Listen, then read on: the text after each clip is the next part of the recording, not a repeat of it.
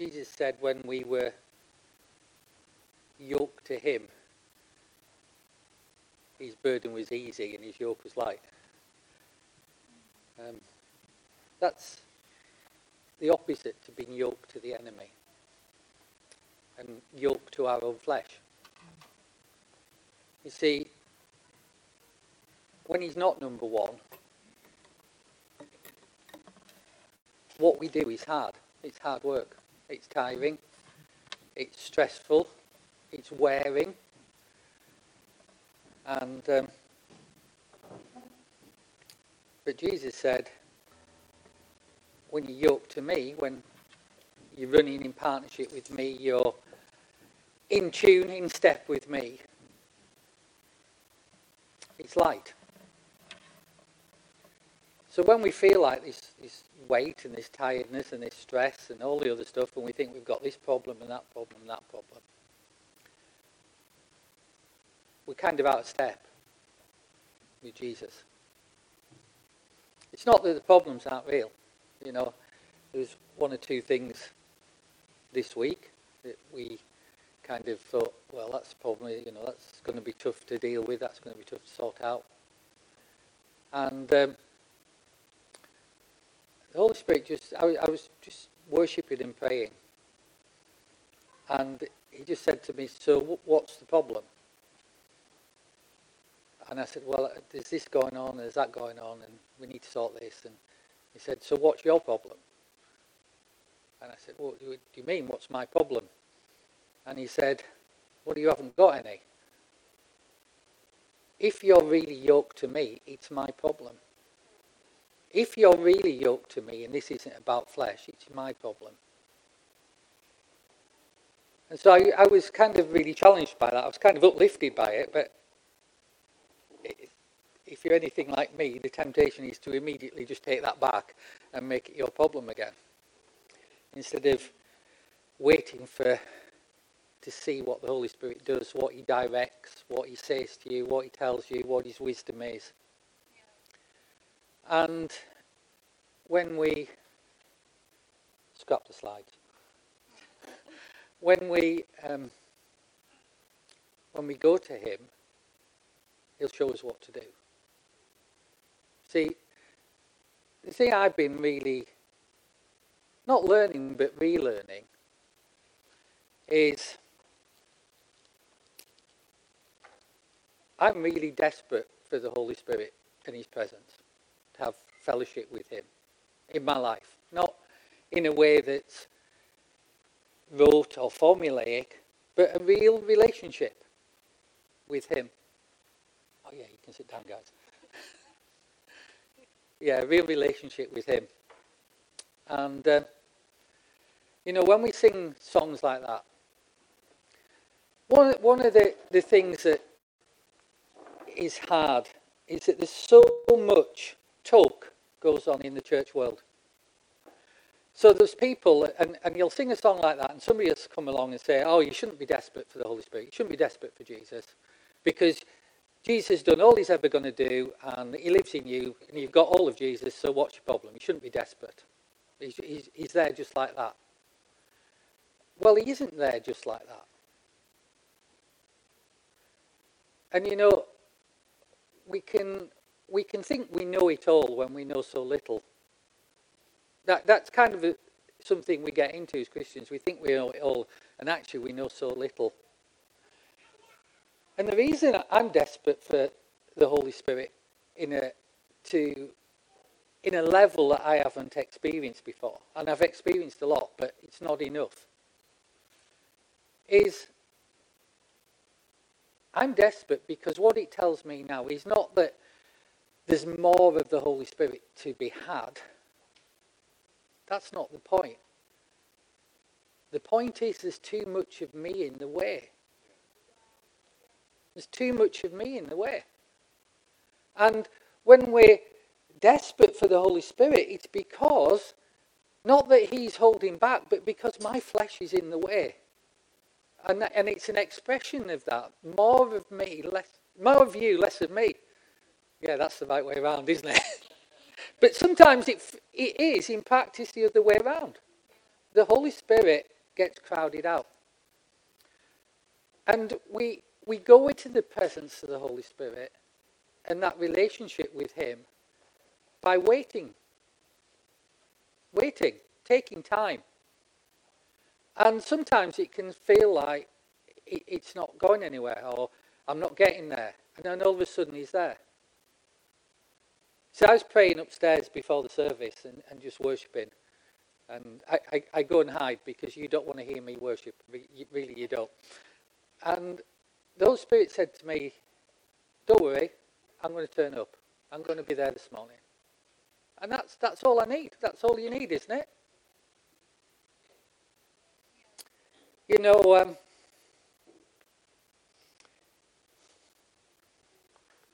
I wrote a few things down while I was praying up there.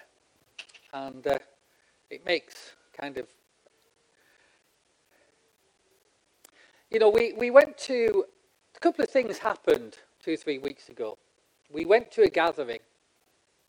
And some of you will have heard me say this before, particularly if you've done Rock Solid, that there's a gap between what the Bible says is true and what we experience in our life.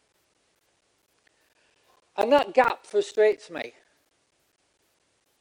And if we're believers who really want more of Jesus and want him number one, it should frustrate every one of us.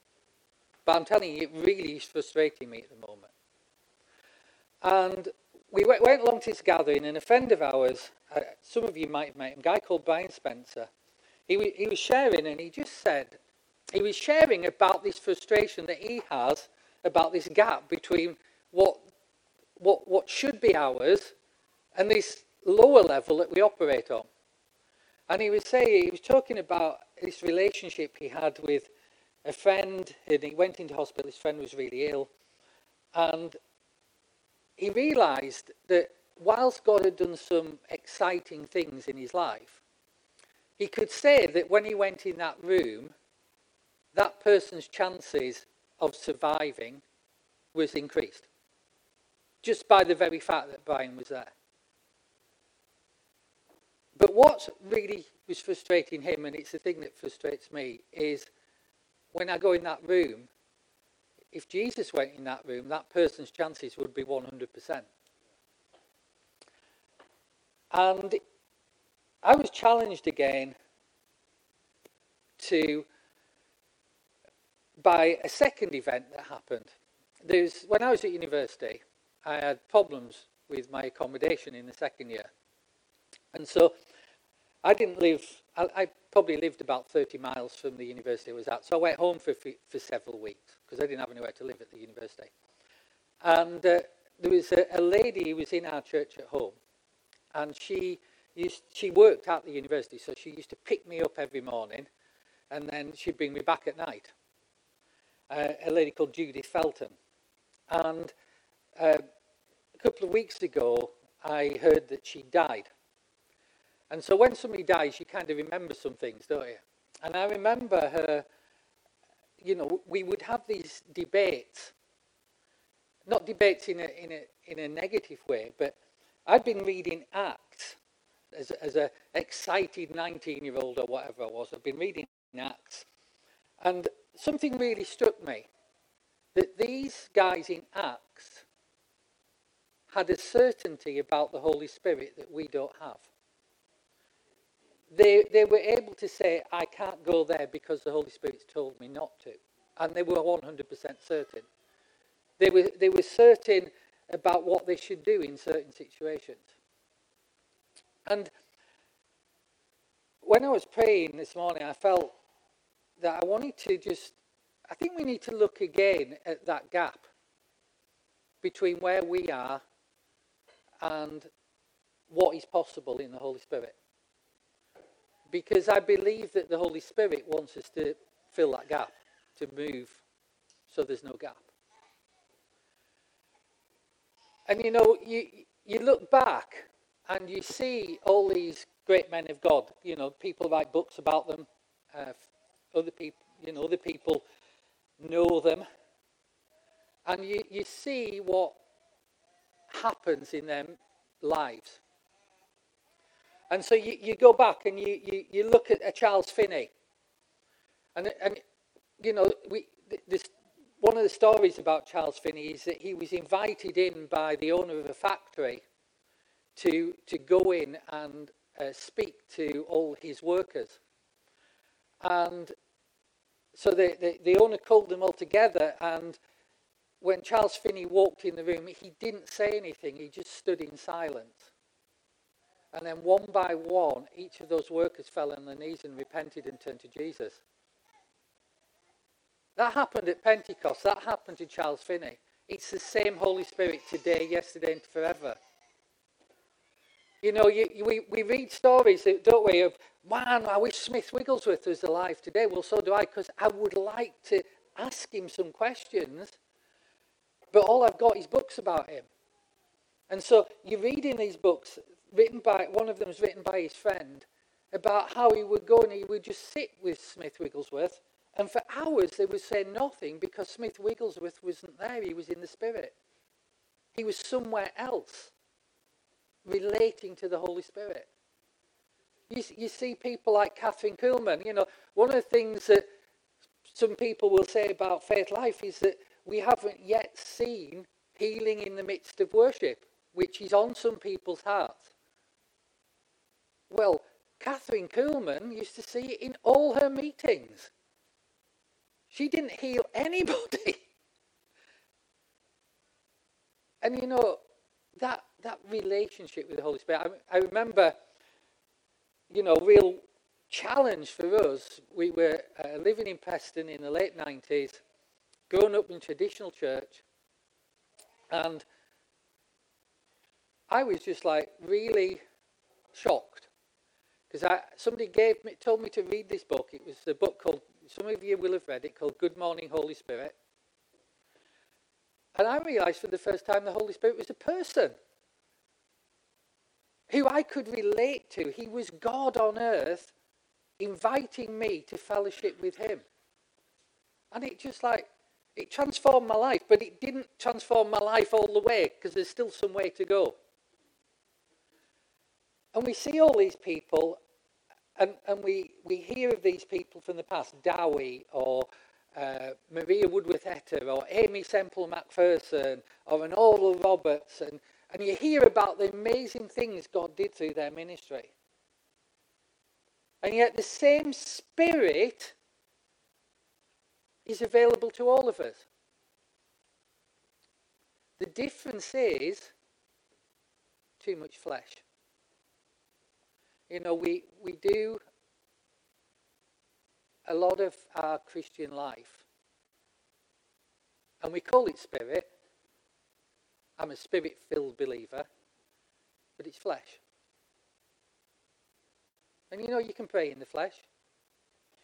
You can exercise spiritual gifts in the flesh because they're without revocation. You can do church in the flesh. You can run your entire relationship with Jesus in the flesh because we don't fully know what it means to be all in the Spirit. And we need to. So, I had this, it was on the back seat of my car this morning, so I don't know what it is. It looks like an important piece of paper, Cheryl, that I've scribbled on. Oh no, it's not yours, it's mine. So I'm just going to share a little bit from the Word where we can see what the Holy Spirit does and what's going on. So you don't need to look any of these up. I'll just read them to you. You can check it out afterwards. You can listen to it again. But Jesus, he's telling the disciples that I'm not going to be around for that much longer. But don't worry. Like, okay, you're going to be crucified, Jesus. You told us you're going to be murdered, killed for something, and you've done no wrong. And you've led us for 3 years and you're going, and you're now telling me not to worry. Not to worry. How can I not worry? And Jesus has to, in a sense, show them that the way you don't worry is to be in the Spirit. So he gives them this promise, and it says this: if you love me, keep my commandments. What Jesus' commandments? It's not the law. Jesus' commandments are: love the Lord your God with all your heart, all your strength, all your mind, and all your soul, and love your neighbour as yourself. Love one another as I have loved you. Go into all the world and make disciples, baptizing in the name of the Father, the Son, and the Holy Spirit, and teaching them all that I have commanded you. What have I commanded you? Love the Lord your God with all your heart, all your strength, all your soul, all your mind, and love one another as you love yourself. And love one another as I've loved you. That's the environment that the Spirit-filled heart lives in. And so he says, if you love me, keep my commandments, and I will pray the Father, and he's going to give you another helper. That means, that word helper there means one of exactly the same type as me. He'll give you another helper who will abide with you forever. So that's a promise. He's with us forever. The problem's not the Holy Spirit here. The Spirit of truth, whom the world cannot receive because it doesn't see him or know him. But you know him, for he dwells with you.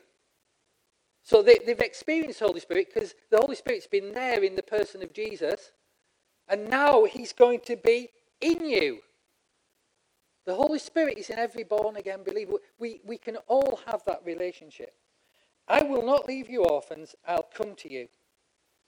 And then a little bit later, Jesus is praying, and he talks about the Holy Spirit again. Now I go away to him who sent me, and none of you asks me, where are you going? But because I've said these things to you, sorrow has filled your heart. Nevertheless, I tell you the truth, it's to your advantage that I go away, for I do not go away. If I don't go away, the Helper can't come. But if I depart, I'm going to send him to you.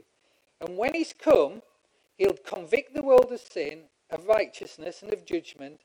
Of sin, because they do not believe in me. Of righteousness, because I go to my Father, and you see me no more. Of judgment, because the ruler of this world is judged. So Jesus is saying, I'm going to send one, and it's going to be better for you than if I stay. That's a level of living in the Spirit that is beyond anything I think we're experiencing. Because given that choice, I would choose Jesus sat there.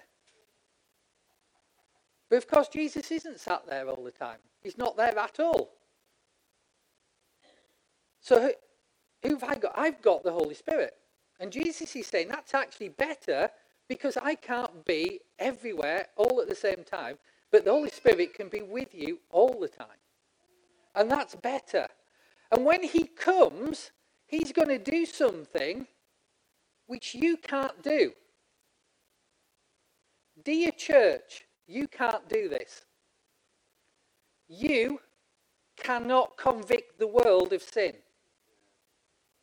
That's so important. Because a lot of the things that the world rejects is because we try and convict them of their sin. The Holy Spirit convicts of sin. Let's put that in a context. Let's put that in the context of Charles Finney. What's going on there? He walks in a room, the Holy Spirit convicts people of sin. I don't believe that God ever intended that there would only ever be one Charles Finney in the church, or one Maria Woodworth-Etter, or one Oral Roberts, or any of these people, or one Catherine Kuhlman. They're just people who laid down their whole of their lives, and the Holy Spirit then did what the Holy Spirit does. And, you know, time, we have no time left. And you go, oh, he's talking about end times. Well, we have no time left. This is a dark, dark world. And it's not going to get lighter. unless the Holy Spirit brings the light. The only thing that happens from here on in is we have a massive revival in this nation, or Jesus is coming back because it's too bad. That's the only thing that happens from here on in. And it might not be in 2 years, it might not be in 5 years, but it's coming. And more than ever, we need the fullness of the Holy Spirit. You see, Jesus said, don't do anything without me. And yet we do everything without him, without the Holy Spirit. Jesus said to people who'd walked on water, raised the dead, cast out demons, seen limbs grow before their eyes, bread and fishes had multiplied in their hands, they'd seen lepers healed, also all these things, and Jesus said to them, you're not qualified to follow me. You've had 3 years with me, you've seen all those things, you're not qualified to follow me. Because if you go off and do it now, you'll do it in your flesh. So wait until the Holy Spirit comes. There's something about that waiting, isn't there? We don't like to wait in church anymore. We like 3 songs, bang, bang, bang, and do the offering.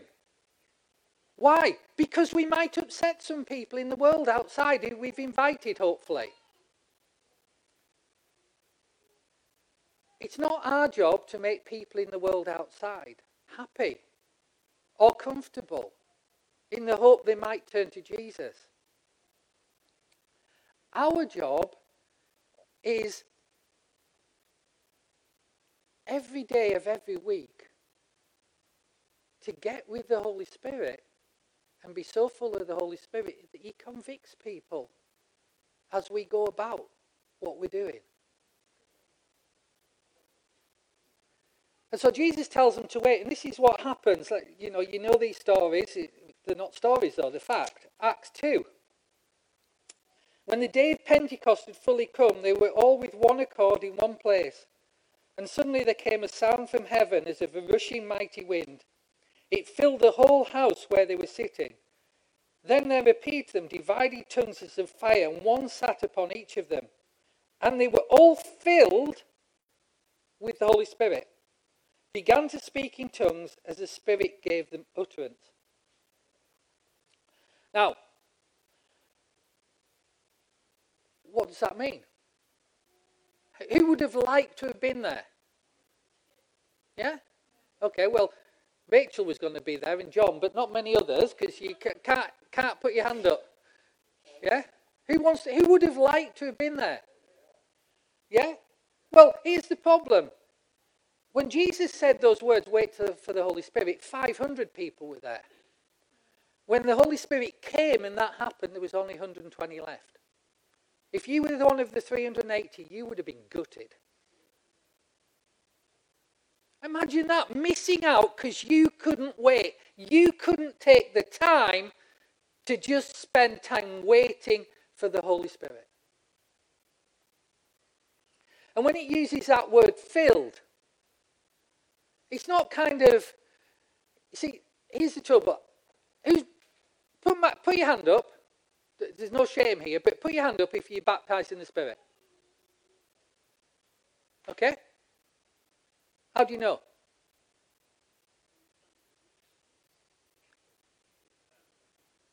Somebody laid their hand on you, or you spoke in tongues, or whatever. Well, where is it? Where is it in our lives? Where is it in my life? Where is the Holy Spirit? Because it's not a one-time baptism in the Spirit. It's a day-by-day filling as we're in his presence. You see, that word filled, it's obviously a translation of Greek word, pletho. Okay? Well, what does that mean? It means this: filled to the maximum, filled to the full extent, to your individual capacity and overflowing. So when this happened to these guys, they were full to their individual capacity and overflowing. And there's such a noise, and people are drawn to this noise, and they're speaking in the other languages, and people, it says what? It says that they were amazed, that they marveled at what was going on. And Peter speaks this sermon, which by any stretch of the imagination is not full of great communication and catch lines.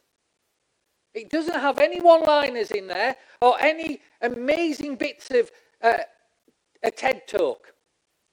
He just says, here's a bit of history, guys, now repent. How can he do that? Because it's not him, it's the Holy Spirit that convicts the people, and the thousands turn to Christ all in one go. Why? Because they are filled to the max and full capacity with the Holy Spirit.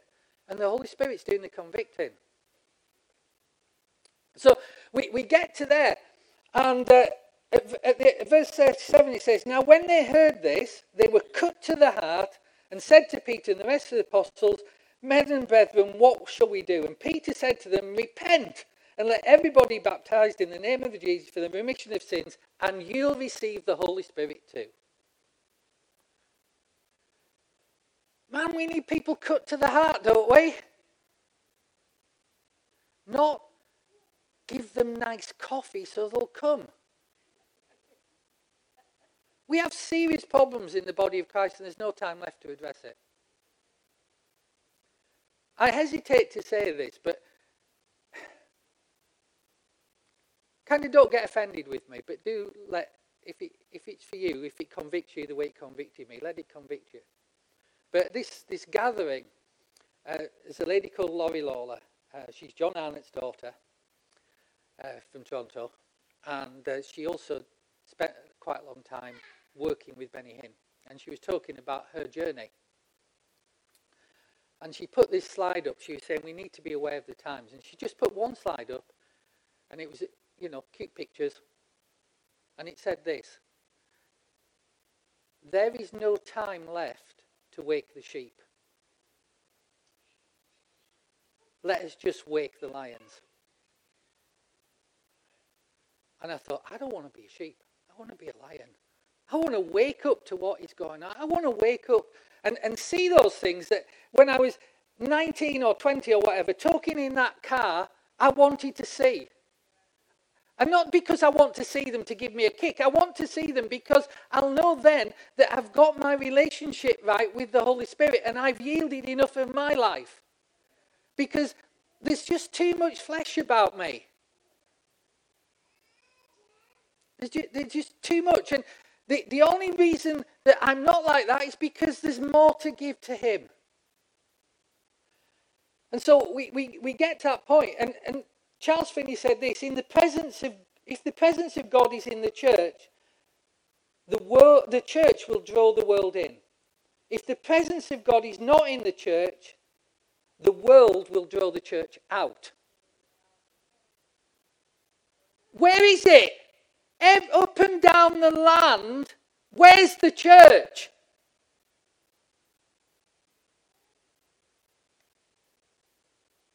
Where is it? Why have we not more to say? Why are we not seeing more when our country is in a crisis?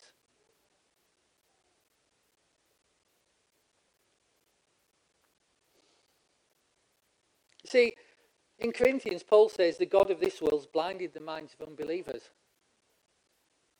And then he goes on to say, he says, but the light of the Holy Spirit is shone into the heart of you who believe. Without the Holy Spirit, the light doesn't shine into the blind places. The only way we have more of the Holy Spirit is to give more of ourselves. Peter and John are going up to the temple a little while later, and there's this guy begging for alms. And he cries out for them to give him money. And Peter comes along and he says, I haven't got any money, basically. You have a deeper need than money. You need to walk again. You've been a cripple from birth. And he says, what I have, I give you now. And he gets him by the hand, pulls him up, and as he pulls him up, his ankles are healed and he walks. And there's an enormous commotion. People start turning to Christ, and the authorities step in and arrest Peter and James. When he said, What I have, I give you now. What did he have? He had the anointing of the Holy Spirit, didn't he? Because I don't know about you, but if I haul somebody up without the Holy Spirit, they're falling back down again. We don't heal anybody. The Holy Spirit heals through us.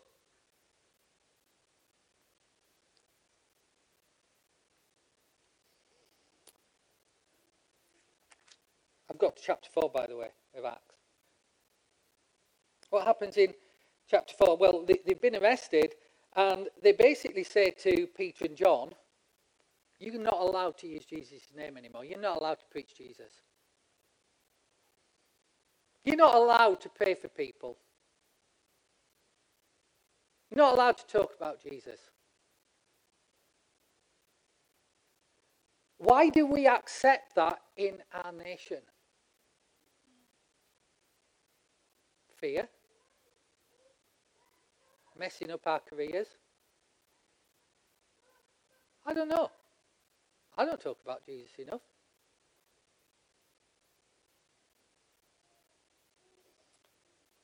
Peter says, Peter, filled with the Holy Spirit, said, rulers and people and elders of Israel, if we this day are judged for a good deed done to a helpless man, by what means has he been made well? Let it be made known to you all and to all the people of Israel by the name of Jesus Christ of Nazareth, whom you crucified, whom God raised from the dead. By him this man stands here before you whole. Peter, filled with the Holy Spirit, full to the brim, full to the max, at total capacity and overflowing. You can't do that. You can't stand against this tide of culture and this tide of the world in your own strength. You won't say anything. You just won't. Because you can't do it in your own strength. I can't do it in my own strength. But oh, how we need it.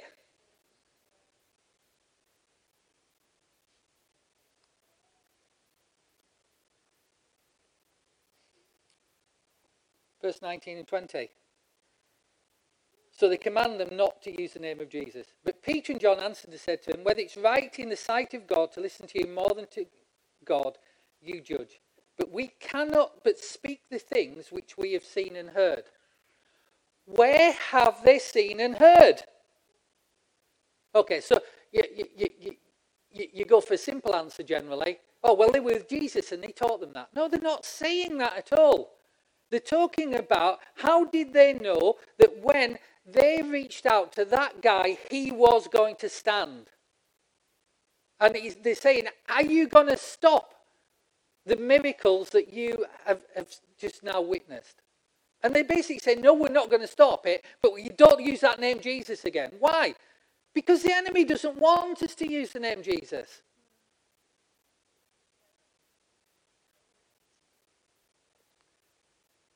You know, what? I don't know how we make headway if we just keep accepting things. How is it that the church and we are in such a state that the name of Jesus is a swear word? I'm not going to criticize the people who are using it. They don't know any better. But we have to take responsibility for the fact that that's in our society. How is that? Because we've neglected the Spirit and done it in the flesh.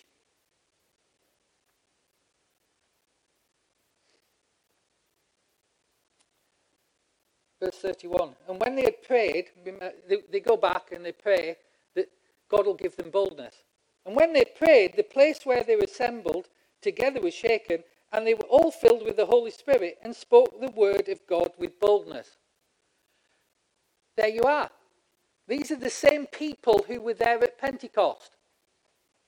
So they are being filled to the maximum, absolute capacity, to overflowing, the most of the Holy Spirit they can get in again. And what context does that take place? It takes place of them talking to the Holy Spirit, otherwise known as prayer. I call it talking to the Holy Spirit because that's what it is. You know what prayer is? It's union in communion with the Holy Spirit. It's about a relationship. Not about a list of demands and trying to get enough faith to see the demands happening.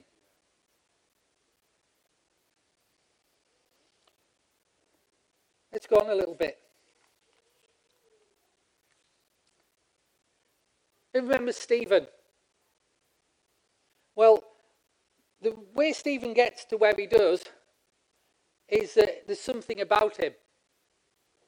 And if you remember, the problem was that there was widows and orphans not getting fed properly and not getting looked after because everybody was too busy.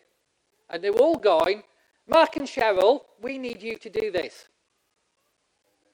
And Mark and Cheryl turned around and said, what we're looking for is people like Stephen who are full of the Holy Spirit. And the Holy Spirit will give you what you need to do it. And so they appoint Stephen. Why? Because their job was to devote them to prayer and the word and doctrine. You know, getting before the Holy Spirit to bring the Holy Spirit's voice to the people. That's the role of a leader of a church. Not all the other stuff. The other stuff is what you are supposed to be filled with the Spirit for. I'm supposed to be filled with the Spirit to lead and to bring the word of God and what God's saying to you guys. I'm sorry if I sound like I'm dismantling a few bits of church, but it's not worked. It's just crazy. We have a world of Christianity where we need more and more money to pay professionals to do more and more jobs, to look after people who are not willing to do the jobs for themselves. People are unwilling to volunteer these days for anything. Why? Well, somebody's paid to do it. And it's a challenge, isn't it? It's a challenge.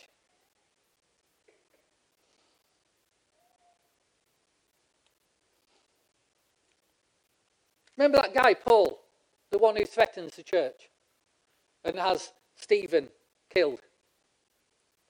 He has this encounter. And this is what it says about him. I'm at chapter 8, verse 20 to 22 now. Peter said to him, basically, what happens is, I've got ahead of myself. It's not 20 to 22. Saul's still persecuting the church there. This is Peter. And a sorcerer comes along and recognizes, this is after Stephen's died, but it comes along and recognizes that something is happening when these guys are around. There's miracles taking place, and he wants to buy them. And this is what Peter says. Peter said to him, your money perish with you because you thought of the gift of God could be purchased with money. You can't. You can't pay somebody to have that gift for you. Nor can you get it with money.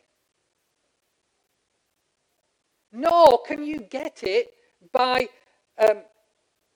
doing all the stuff that we filled our lives with. The way that you receive more of the Holy Spirit is to pay the cost.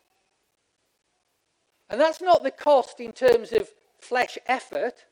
That's the cost in terms of surrendering. And that takes time. You can't buy that.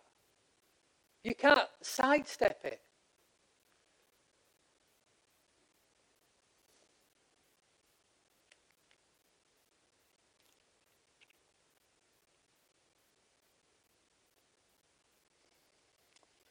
So back to Saul.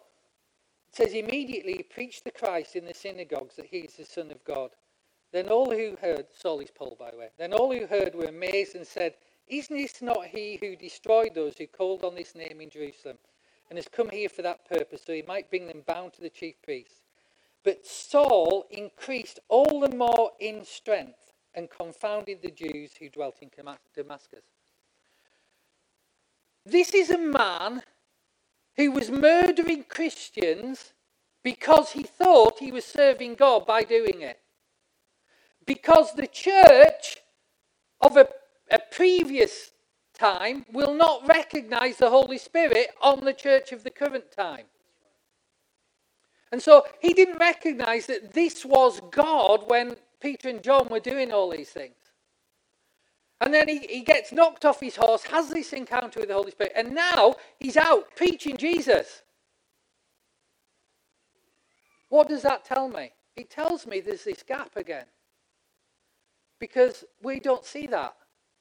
We see somebody eventually maybe just about say a prayer and then take 25 years while we counsel all their back issues to get them to the state that they might be a bit whole. Why? Flesh, no spirit. The Holy Spirit changes people. And it's visible and immediate. Yes, I'm not saying there's not stuff in people's pasts that need sorting out. But I'm saying we should be able to tell the activity of the Holy Spirit by the amount of change in a person's life. So our first priority is to show the person how to wait on the Lord and be filled with the Holy Spirit.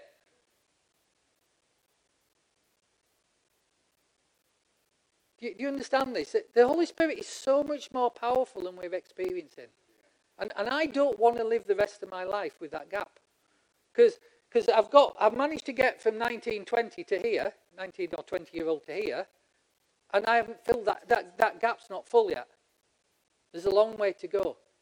And I'm in the way.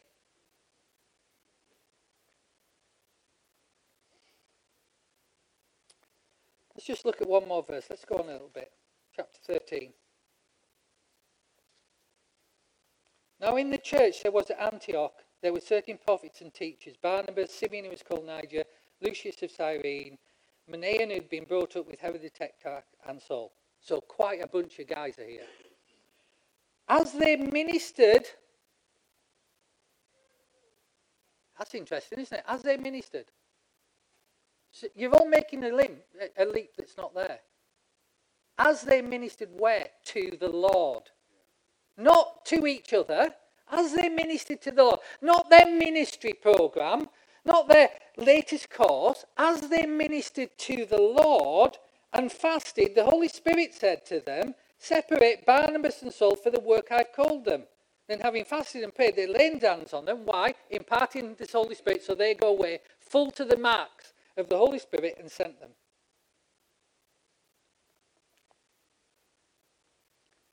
Where do we hear the voice of the Spirit? How do we know what to do? How do we know what to say? How do we know how to deal with the problems? How do we know how to help people? How do we carry the fullness of the Holy Spirit? How do we carry the conviction of the Holy Spirit? We minister to the Lord.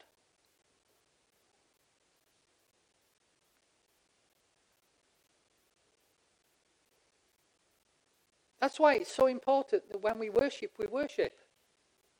Because we're ministering to the Lord. There's space to do other things, but when you're doing the other things, it's not worship. So you each in its place. The other things come out of that. But firstly, we have to get to the place where we're worshipping the Lord, not singing songs. And how do we get to that place? Well, you can't get to that place by walking in on a Sunday morning. Honestly, you can't. Because you're relying on Sarah or Susie or somebody to get you there by song number 3. It comes out of what's happened the rest of the week. I come this morning and I want to just explode and sing. And it would be terrifying if it happened. So I go over here and tone myself down a bit. But you know, I just love being with the Holy Spirit. And I go, well, okay, how does that happen? Because that's what I'm challenging you with this morning. Oh, the Holy Spirit is. Yet again, my CV is interrupted.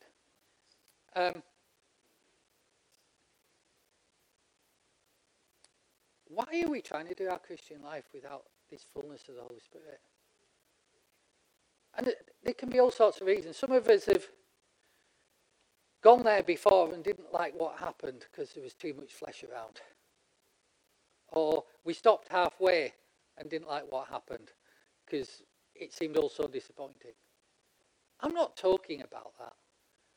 You know, it would be so easy to try and put old models where there was an anointing into what the Holy Spirit wants to do now.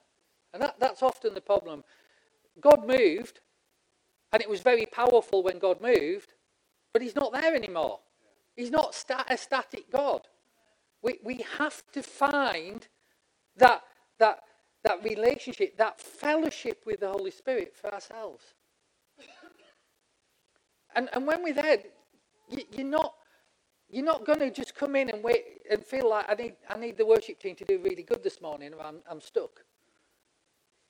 When you're there, the Holy Spirit will be bursting out of you in worship, in praise. And we wait on the Lord, and he'll come. He'll come, and he'll touch us. And people start getting healed in the middle of worship. People start getting convicted in the middle of worship.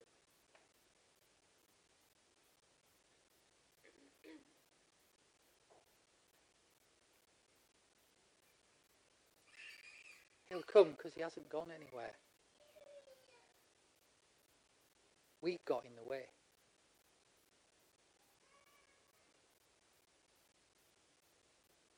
We've got in the way. I've got in the way. As far as I'm concerned, for me.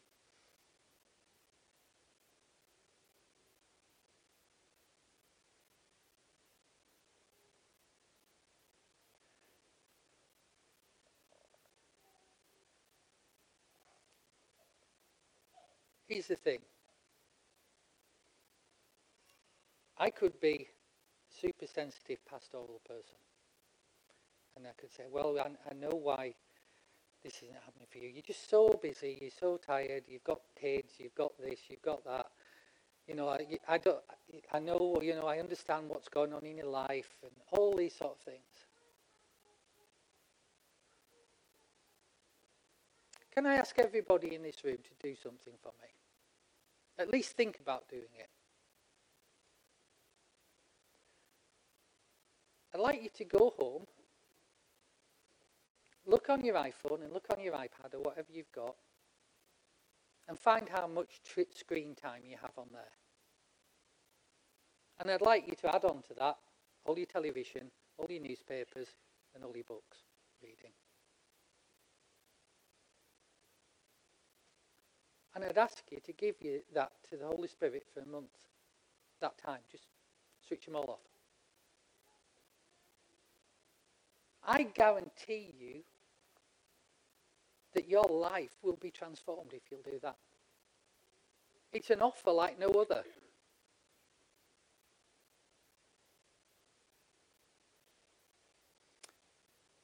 And of course our heart and flesh cries out, doesn't it? Because I'm finding that so difficult. Because I'm busy. And I'm paid to do this job. But I'm also convinced that there was never only meant to be one in a generation. It was never meant to be just one God's general or one great person of God. And you know, honestly, I'm not sure we've got one. Not right now. Because I think God's waiting for the church. But it's only the lions who'll do it. The sheep will still be waiting. Eating the grass that they get fed. Amen? Don't quite know what to do now. We're just going to wait. Can we just stand?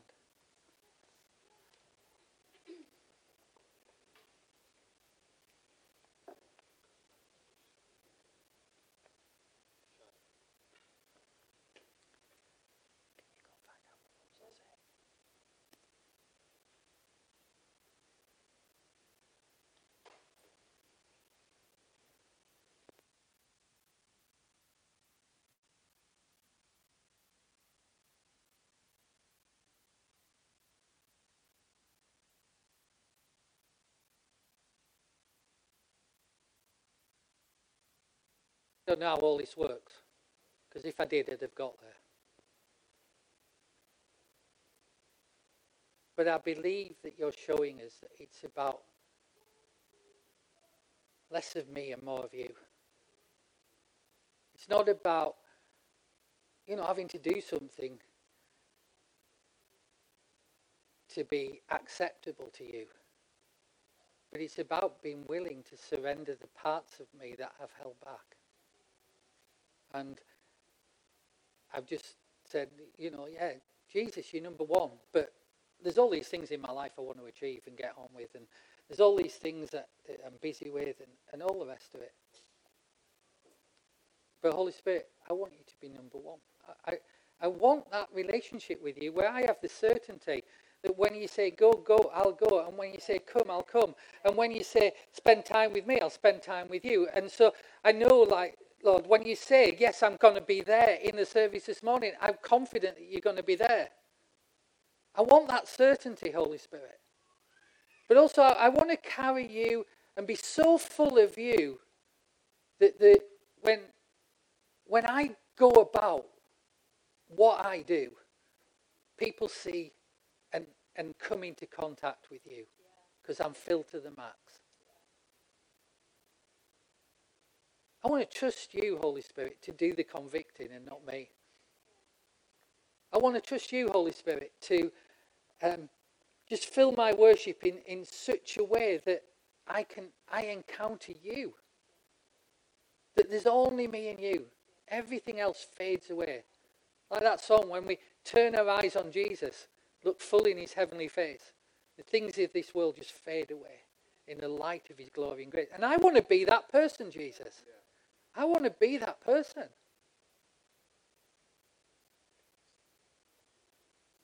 So I invite you, Holy Spirit, to touch us, to convict us, to change us, to fill us.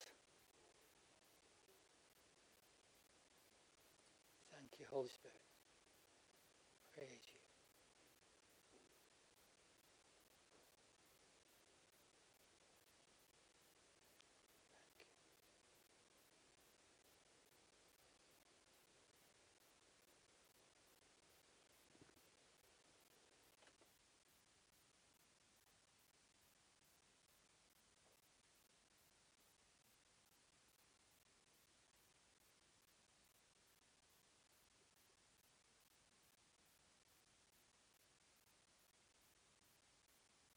Can we just do that? Can we focus ourselves on Jesus?